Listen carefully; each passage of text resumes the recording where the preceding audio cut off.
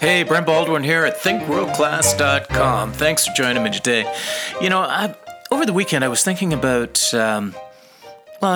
jealousy. And, nobody goes through life without having jealous moments. That's for sure. It's about looking into the emotion or the feelings that are being brought up when we have a moment of jealousy. And what is your jealousy telling you? Don't tell me that you don't have a jealous bone in your body, because deep down, without a doubt, that's not true. Moments of jealousy can tell us a lot about ourselves, what we believe, what we want, and maybe more importantly, our current disappointments. They shine a light on the road that we choose not to travel and portray it with a vision of, maybe easy street or respect or glory. These views are rife with regret for the past never pursued, or even the self-flagellation of doubt. In retrospect, jealousies glorify the path that we didn't take. They make excuses for the road we did, or provide us with justification and excuses for, why it's too late to go after the old dream that we once had. Jealousies are fear personified. And as such, most people refuse to admit their jealousies, rather choosing to walk around with the emotional discomfort of a loaded emotional bomb or fear and regret.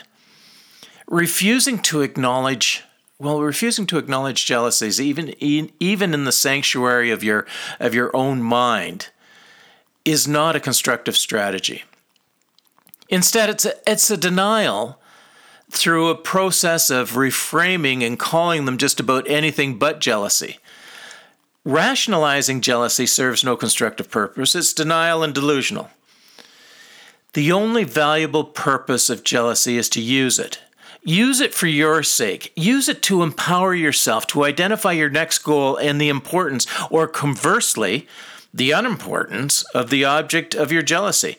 Like anything in life, when we understand it, the power it has over us, it dissipates, it diminishes, it slips away into oblivion, right where it belongs. So why are we jealous? Was it rightfully yours? The answer is no. Or would you have it or be in the process of pursuing it right now? Having a poor me moment wrapped up in jealousy happens to, even the world-class thinkers. The difference is world-class performers choose to define it, use it, and then dismiss it. Don't tell me someone else has now done it, so it doesn't make sense for me to go after it now. See the object of your jealousy as something that can be accomplished. Remove the doubt and the fear and continue forward regardless if you think it's too late or not, or that it has now been done so there's no room for me to step onto that stage. If that was the way it was, then there would be only one painter, one poet, or one screenwriter. That's just foolish. There's always room for you and the dream you want to go after. Choosing not to go after it because it's no longer relevant to your life is an entirely logical response to the emotional reaction jealousy elicits.